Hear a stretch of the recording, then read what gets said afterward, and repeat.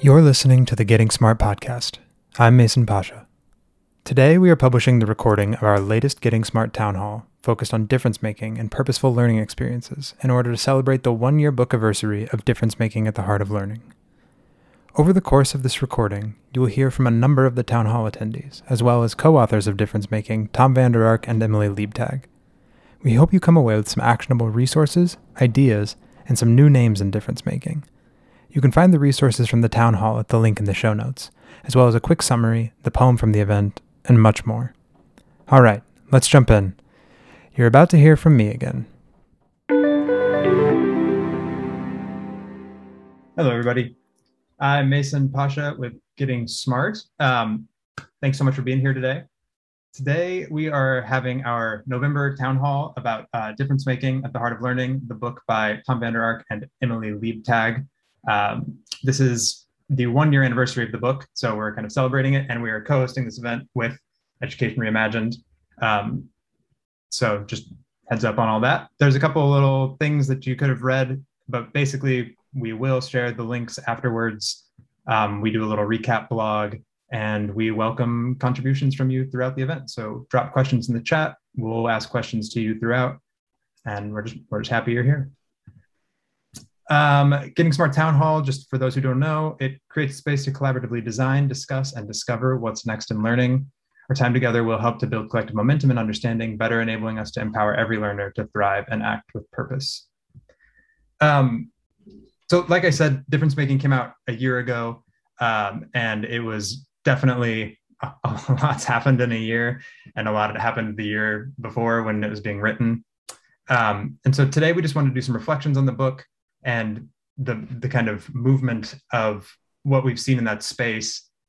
So Tom, Emily, I'd love to hear your thoughts on if you had to create a postscript for difference making in 2021. What would you add? What's changed?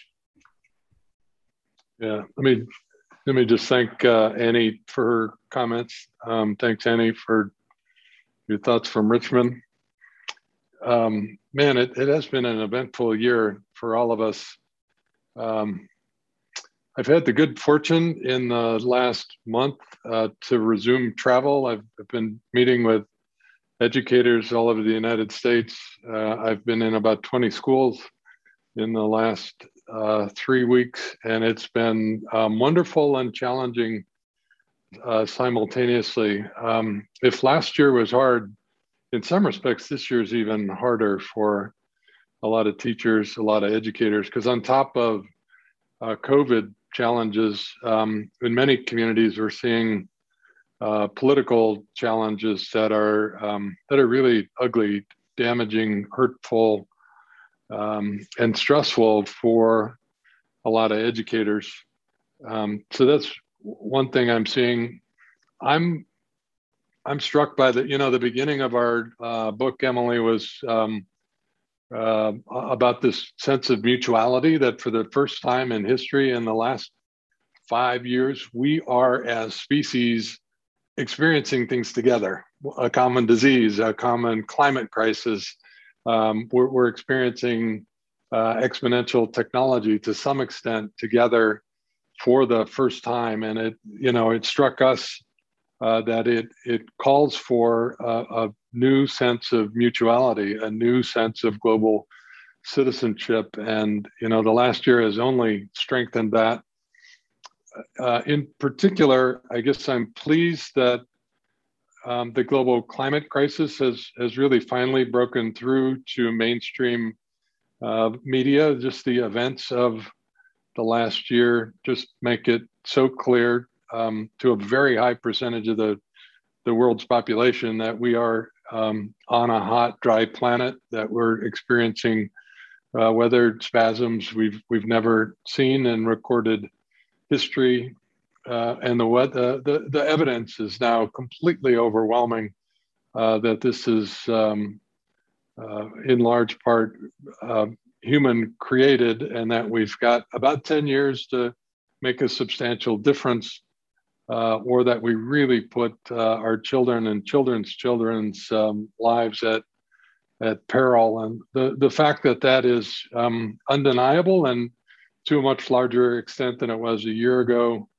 front and center, I think is, while scary, a positive thing. And then as I'll mention in a couple minutes, I have seen more and more evidence in this country and abroad of educators, both in and out of school, supporting difference making, supporting change making, inviting young people to make a contribution, or at least getting out of the way and allowing contribution. And so I'm so optimistic about that. But Emily, what's your postlude? What feels new and different this year? Yeah, I think that what I'm noticing in my conversations, in my work, and just talking with you, Tom, is that the cultural zeitgeist right now is it's here to stay, and that is the attitude of we need solidarity, we need collective mutuality, but we just don't quite know how to do that. And so, what I'm noticing is just the messages and difference making, the messages of coming together and figuring out ways that we can collectively tackle some of these really big issues that we really don't know how to do just yet is more important than ever. We definitely thought that difference making was important when we started writing this book, but I've got to say, as I sit here today, having had conversations with many of you on the call, it's just more and more clear that we have to come together on some of these ideas and take some of the disparate thinking and siloed thinking that happened in bright spots across the country and find ways to come together so that we collectively have a new mental model of what the purpose of education is, what we're up to, why we're in this, and not just for the young people, but for the adults working in these spaces. So that's the kind of postscript for me, is if I could lift up anything, it's the cultural zeitgeist that I thought was complexity, exacerbated inequity. I thought that was temporary. It's not, right? So we do have to come together in ways and really work new muscles of designing and working together. And then the other thing that I would just add is I care so passionately about the young people, but Tom, you said this before we got on the call, the adults in the room, we've got to take care of ourselves. We've got to find ways to celebrate the work that is working, and physically, mentally, emotionally, spiritually take care of one another, because we have a lot of work ahead. That's what I would add. Thanks, Emily. I see Peter McWelters on the call, and Peter, I've been thinking a lot about meeting you 20 years ago, and the leadership that I was so inspired by. There's a lot of us that are really grateful for your contributions. I'm wondering what your postscript is for this year. What you're seeing that concerns you, and what you find hope in. Wow, that's a heavy one. Right now, I'm the chairperson of Big Picture Learning. So when I'm depressed, I just go to a meeting and I share what's going on with the network. So I'm confident that there's reality out there. And I'm more than ever, because I'm working with Education Reimagined, more dependent on the networking. This collective action we've got to come out of our separate programs and find that lever that is more powerful than the resistance. But at the same time, in some ways, I don't know whether it was the COVID year or not, but I got to a real point of inability, as in stuck. And then I look at what's going on in the politics of the nation, particularly as they're leveraging a conversation about schools as if that's what they're really talking about. And I realized how deep the resistance and how deep the self-centeredness is, whether it's in pockets or whatever. So I feel good in the sense of something like this group assuring itself that in a collective way we can get to where we need to go. But I'm very, very aware of the resistance, and it's depressing. But yeah, it is, Peter. I spent the week in the Heartland and visited with 40 system heads and hundreds of teachers, and the organized opposition that they're facing personally and collectively at board meetings is it's devious, it's ugly, it's intentional. That's right. And it's coming in multi-layered, It's confounding a set of issues in it's intentionally confusing people, and it's really dangerous. It is dangerous nationally because it's so pervasive. So I do want to call that out and not sugarcoat it at all, because what's happening is really bad and really dangerous. The flip side of it is Corey Moan's on, and Corey, I was in Blue Valley this week, and it's just so exciting to see how the CAPS network has flourished in the last year, and how many kids and families and teachers are just excited about the experience-based learning that you and your network are creating. So that's such a sign of hope. I know you're optimistic about it, right?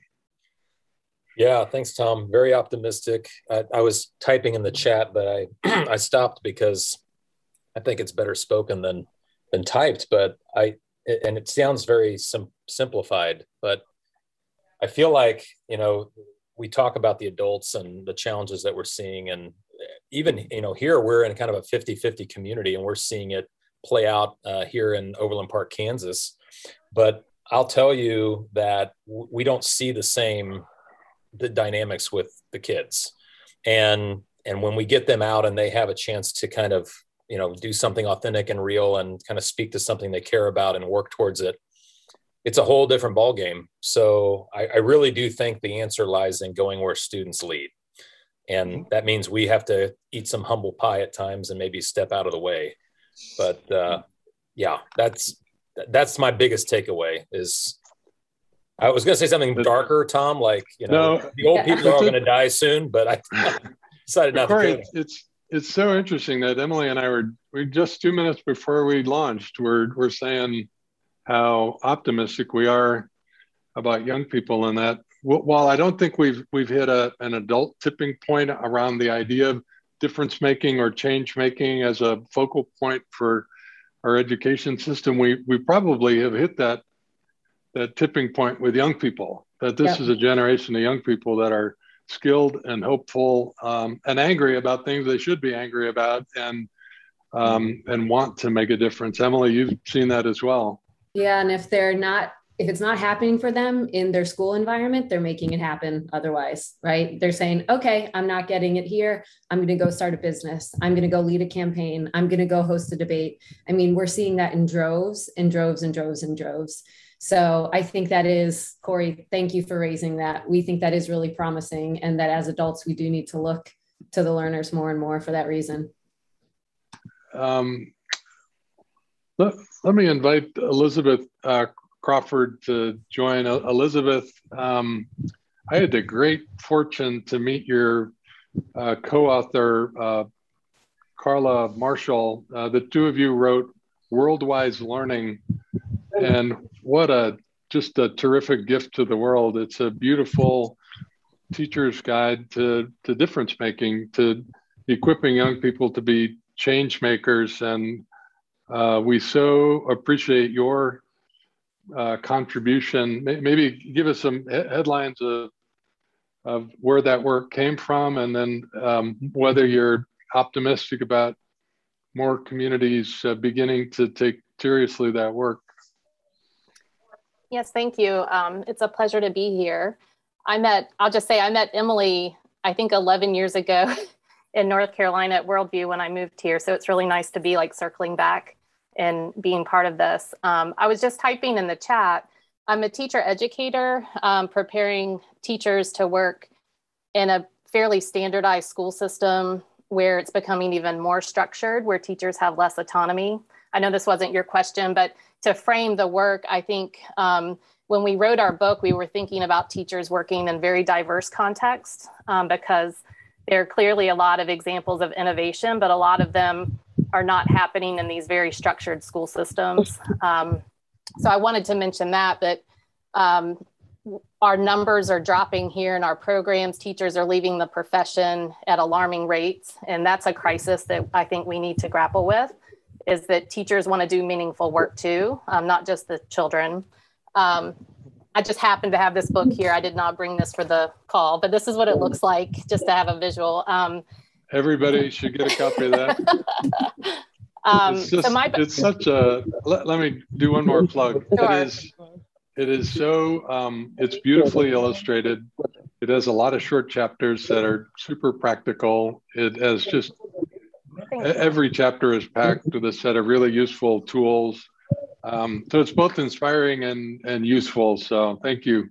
I appreciate that. And I know Carla really enjoyed speaking with you too. So I've worked in global education for about 15 years. I'm a former classroom teacher, and then I specialize in global education and instructional design here at the university. I met Carla via Twitter. I've never met her in person. So we just started having conversations about— Is that serious? Seriously, most people I work with, I've never met. That's funny. That is so 2021. So you guys wrote a book together and you've never even met? No, never have met. So she wrote another book that's really excellent called Concept-Based Inquiry and Action. And that was the textbook I was using in my instructional design course. It's really great. And so I would just tag her on Twitter, and then we started having conversations about what we think school should be and the kind of challenges that we face now. So this was December 2019. And then I agreed she asked me if I wanted to co-author this book with her. We both had some ideas. And then, the world shut down. And so we wrote this book during the pandemic with children at home and virtual learning. So that was, we got to see so it was almost the perfect storm. And it's almost, I'm really grateful in a way that happened, because it really solidified what we feel like, we need to rethink education in our school systems, because as you said, we don't have that long to change how we're living in preparing students. And so we wrote the book as a practical guide to fostering global competency, where we have a framework to guide teachers and their students through identifying issues that are relevant and interesting and that kids care about in your context, that connect to more global issues and contexts. And so through the book, we've identified 50 strategies that are research supported for engaging students in understanding themselves, other people. So we have a chapter on perspective taking.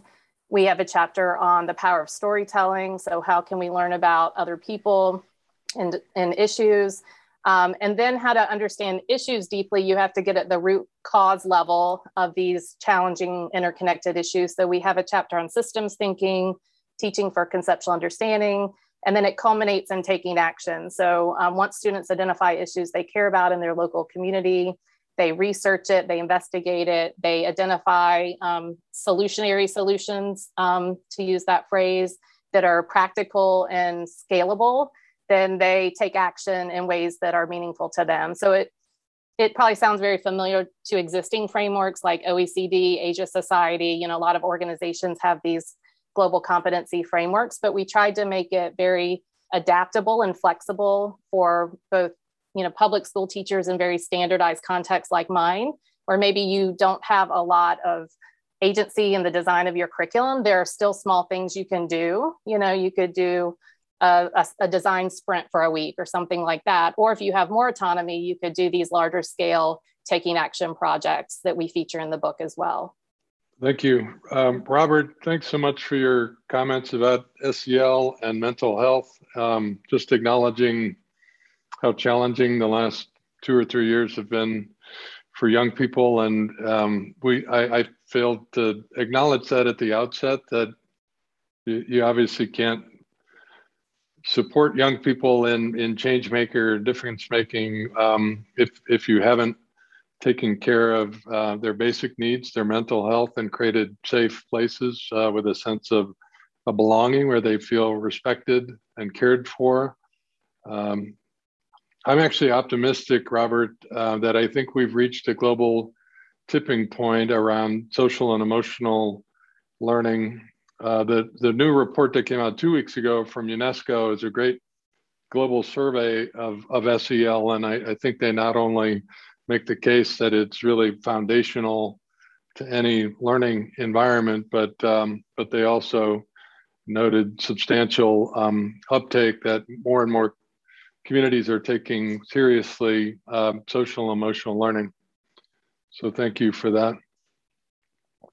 I think we're also seeing other examples, and curious what folks on the call have seen, of communities coming together around the opportunities and learning experiences happening outside of school, knowing that, take SEL, educators can do a ton when they have young people at school, but we just need each other. We need the after school programs. We need the local health center. We need all the people in the community rallying around what an ecosystem of support, an ecosystem of learning looks like for young people, particularly as we have lower enrollment, less funding allocated for special programming and the like.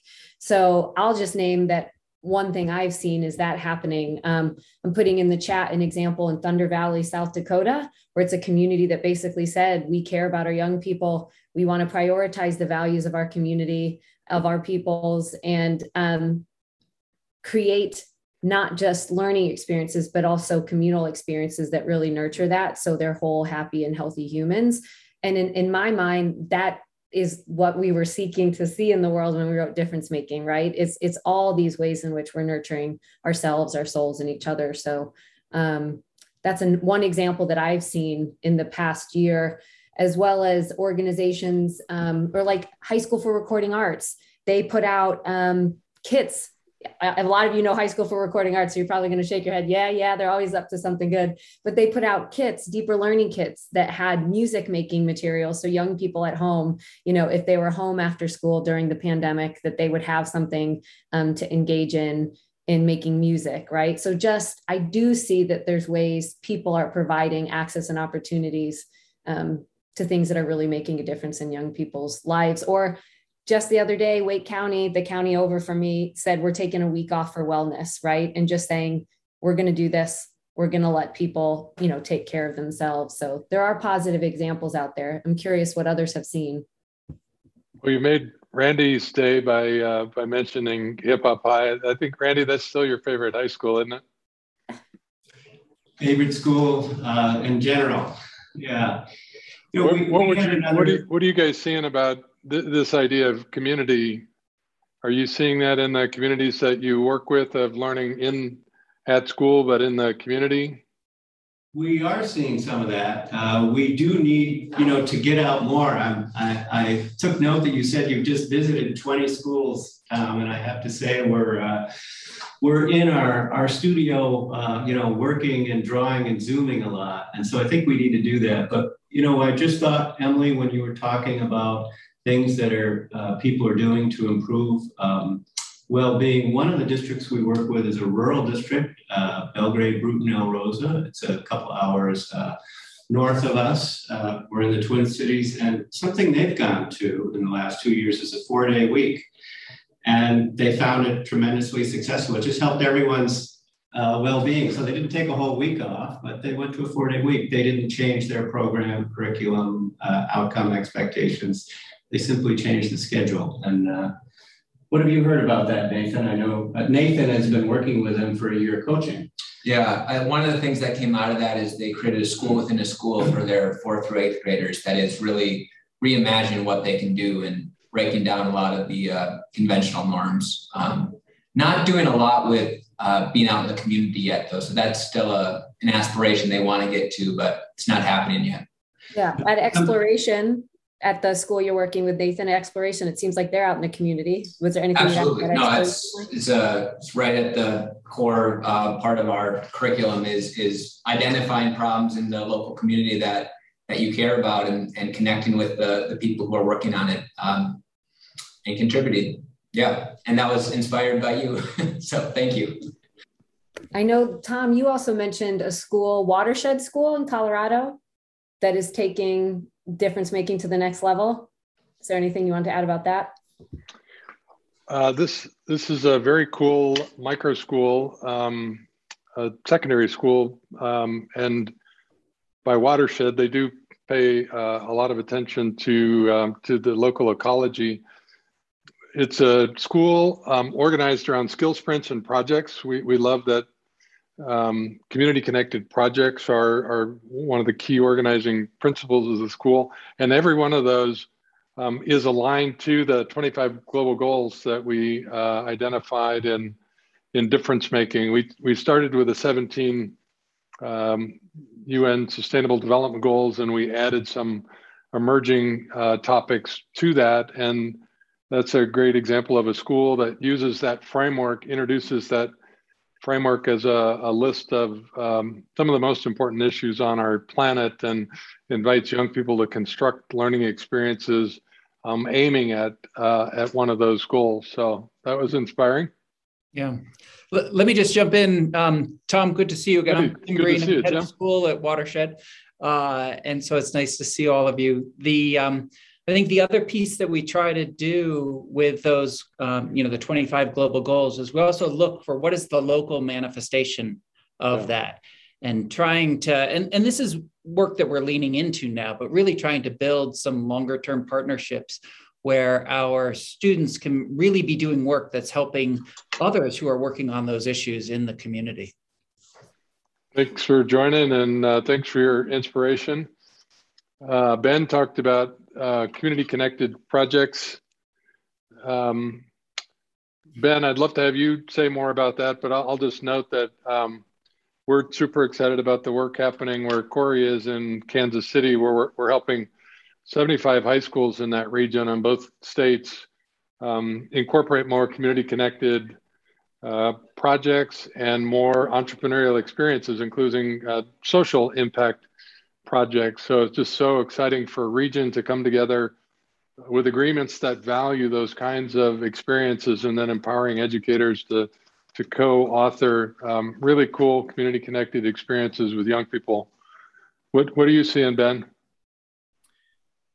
This program is called Root Ed, and it was created by Constructive Learning Design as a company. It's North Carolina based, and they've been doing that for the past few years. So it's been growing that capacity here in Western Carolina, and starting to make some really key partnerships to see that kind of sustainability in that regional kind of model. Like you said, there's still some work to be done to tie that into the local economic development and the things that kinds of outcomes that we like to see from real community connected projects.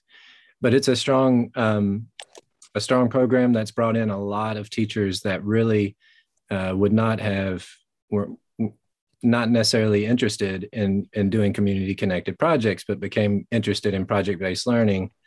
And we connected them to the community intentionally and made that a big part of the process. Tim put a big exclamation mark behind Root Ed.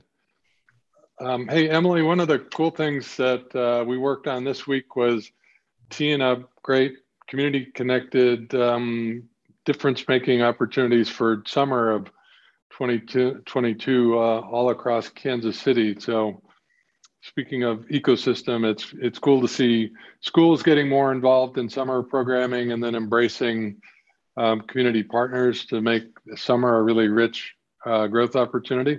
Sure, and forget me, I can't remember quite where it left off, but young people are getting credentials for that learning, correct? Right. Yeah, so right. That those are experiences that are actually then validated, and people are saying that these things matter. Grace, I know that you've been doing some work in after school and some programming in the Northeast. What have you been up to? Grace joins us having a huge depth of experience in not just experiential ed, but also in community building and organizing. So I'm curious if you've seen any of those synapses and connections being made in the out of school time space.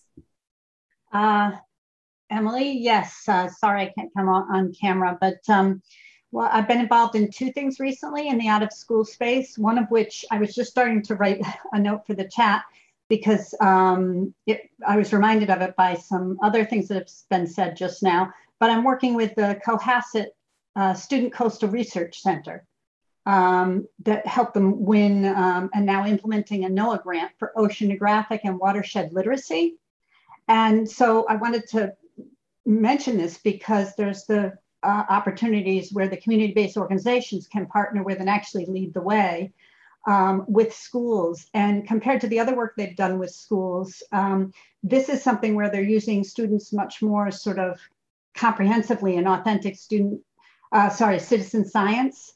We're connecting to more diverse high schools, incorporating environmental justice, and incorporating competency-based approaches, especially with the sort of my ways oriented, broader competencies. So, and that is actually causing changes within the schools. Just as we're starting the project, one of the schools has come to us and said, oh, we'd like to build on this to create an environmental stewardship graduation path for our high school. So that's one of the things which I wanted to bring in, which a lot of the impetus has actually come from the community-based organization. I've been doing some other things as well in more traditional summer learning, but there really part of what we're doing is trying to say it's the community, even there, which the project I'm working on is elementary school level, that the organizations that from Boys and Girls Clubs and everything from their side are the ones who are trying to bring in more of the community-based connection. And after they helped rescue the COVID situation in Buffalo with the remote learning hubs for kids, the district is actually being more receptive to looking at some of the more whole child, other kinds of community embedded approaches that they want to bring to the more traditional summer programs.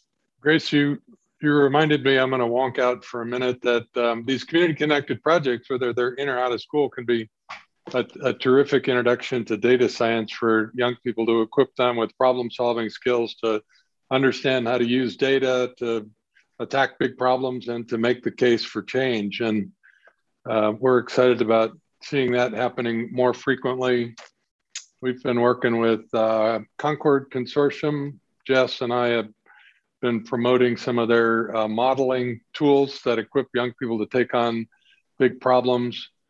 We love AI for All that came out of Oakland, is now working in 16 communities around the country, equipping particularly young women to use machine learning tools to take on community problems and make a difference where they are. So it's exciting to see data being used for good and AI used for good. Our friend Justin Alio at the Readiness Institute, it's part of Penn State. He just had a big gathering a week ago. Justin has a boot camp sponsored by Mark Cuban, where young people in Pittsburgh are learning to use machine learning tools, and then they're connecting them with community connected projects where they're able to gather data sets and use machine learning tools to analyze local problems. So as Tim said, that local to global of picking a local version of a global problem, using smart tools, it's probably the most valuable kind of learning experience that young people could gain. And they also get the efficacy and agency of actually making a difference right where they are. That's really interesting. I'll look at some of those maybe for the citizen science part of what we're doing. Thank you. Jess, can you throw Concord Consortium link into the chat? We've got a couple of blogs by and about them. That would be a place to start. AI for All is another great resource.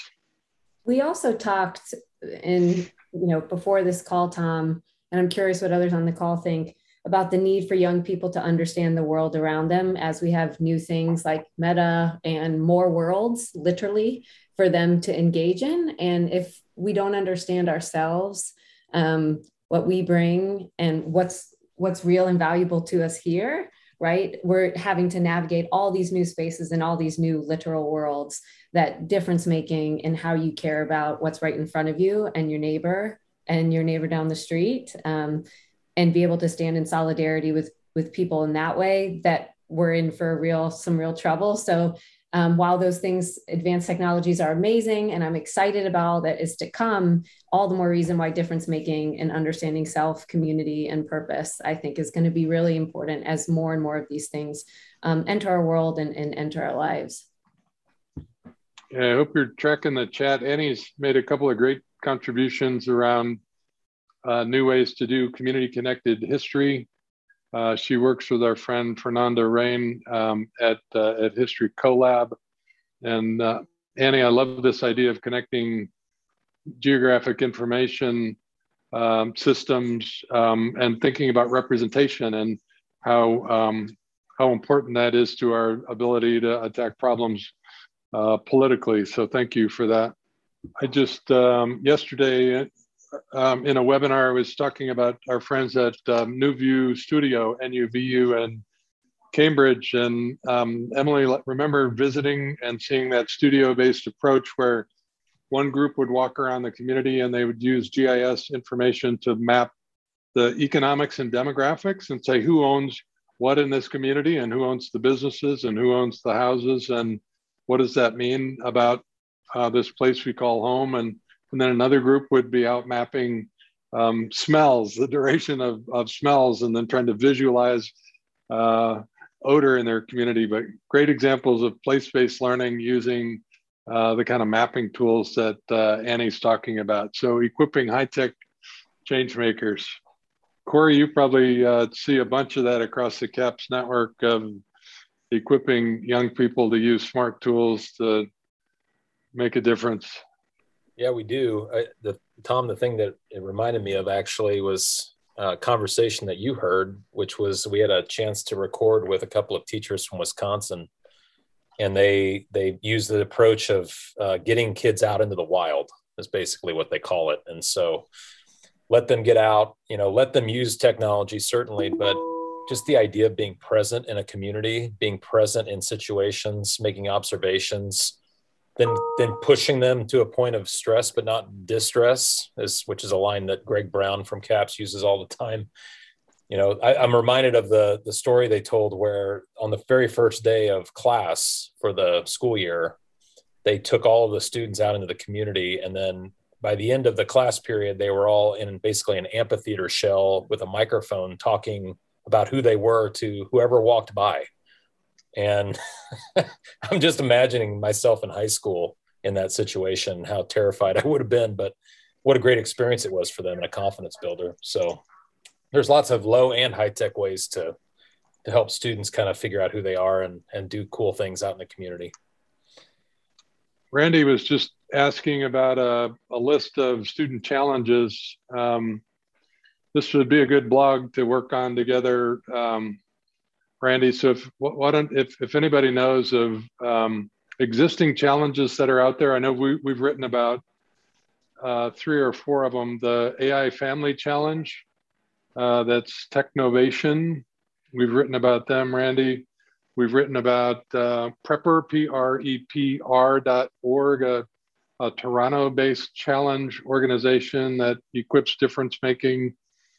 We've written about TKS.org, the Knowledge Society, which is a global after-school program, the coolest after-school program I've ever seen. It's also very expensive, but it combines skill sprints with community-connected projects. And we have featured on our podcast 3 change makers that blew me away. Randy, we'll compile some of those and turn that into a blog. Thanks for your contributions, everybody, to help us fill that out. Nathan and I are sharing my laptop right now, so it was Nathan's good question. And thank you.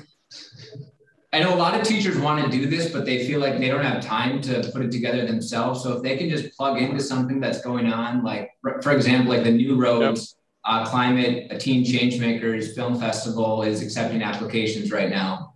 I'm sure there's a bunch of things that are happening that anyone can plug into, but I haven't found like a go-to, like curated sort of ongoing thing. So if that's worth us doing and curating, I think it would be really valuable.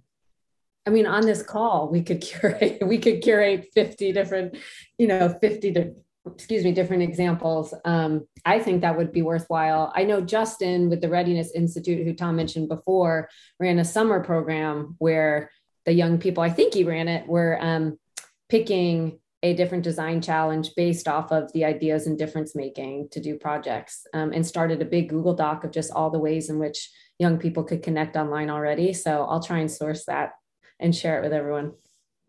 Yeah, I like this idea, Corey, of keeping it local and simple. A lot of the most powerful projects I see, and not just projects, but work that young people are doing, is when there's some connection locally, and then they can engage and connect globally to share what it is they're doing or get advice or find a mentor. So I really, really appreciate that. The other thing I'll note too, if Grace, please come on and tell us, Grace, about that. I love constructive adversity. The other thing I've noticed postscript is that higher ed is responding in some ways, and in certain ways they're not, but in others they are. I put a link in the chat to UC Davis, who is openly asking for a review from the UN about how they align their work to the SDGs, which I think is bold and big and a step in the right direction. We've seen California ditch looking at test scores, certain test scores, right? So I do think there is somewhat of a shift. And I do believe that a lot of the inequities stem from the fact that colleges and a lot of post-sec opportunities look to those tests. So that is some signal or some indication that there's a shift at that level.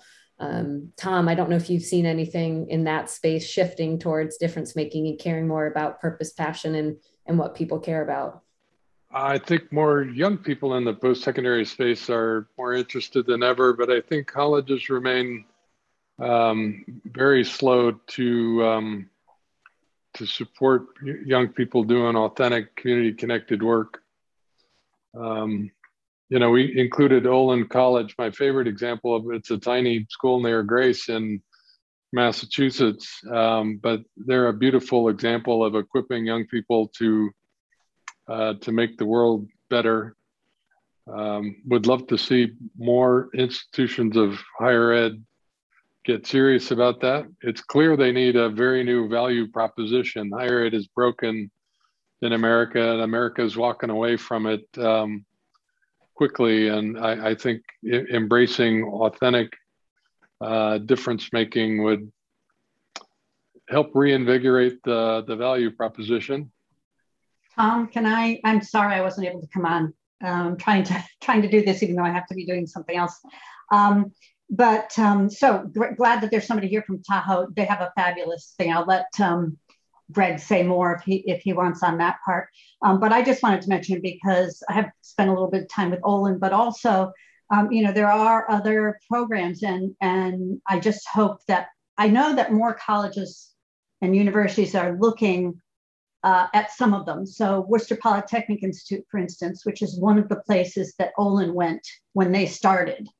WPI has had a different sort of more real world approach for over 30 years. And they have, for instance, a whole application process you can do that is all portfolio based. And not only is it not, include testing, but it's basically based on a portfolio.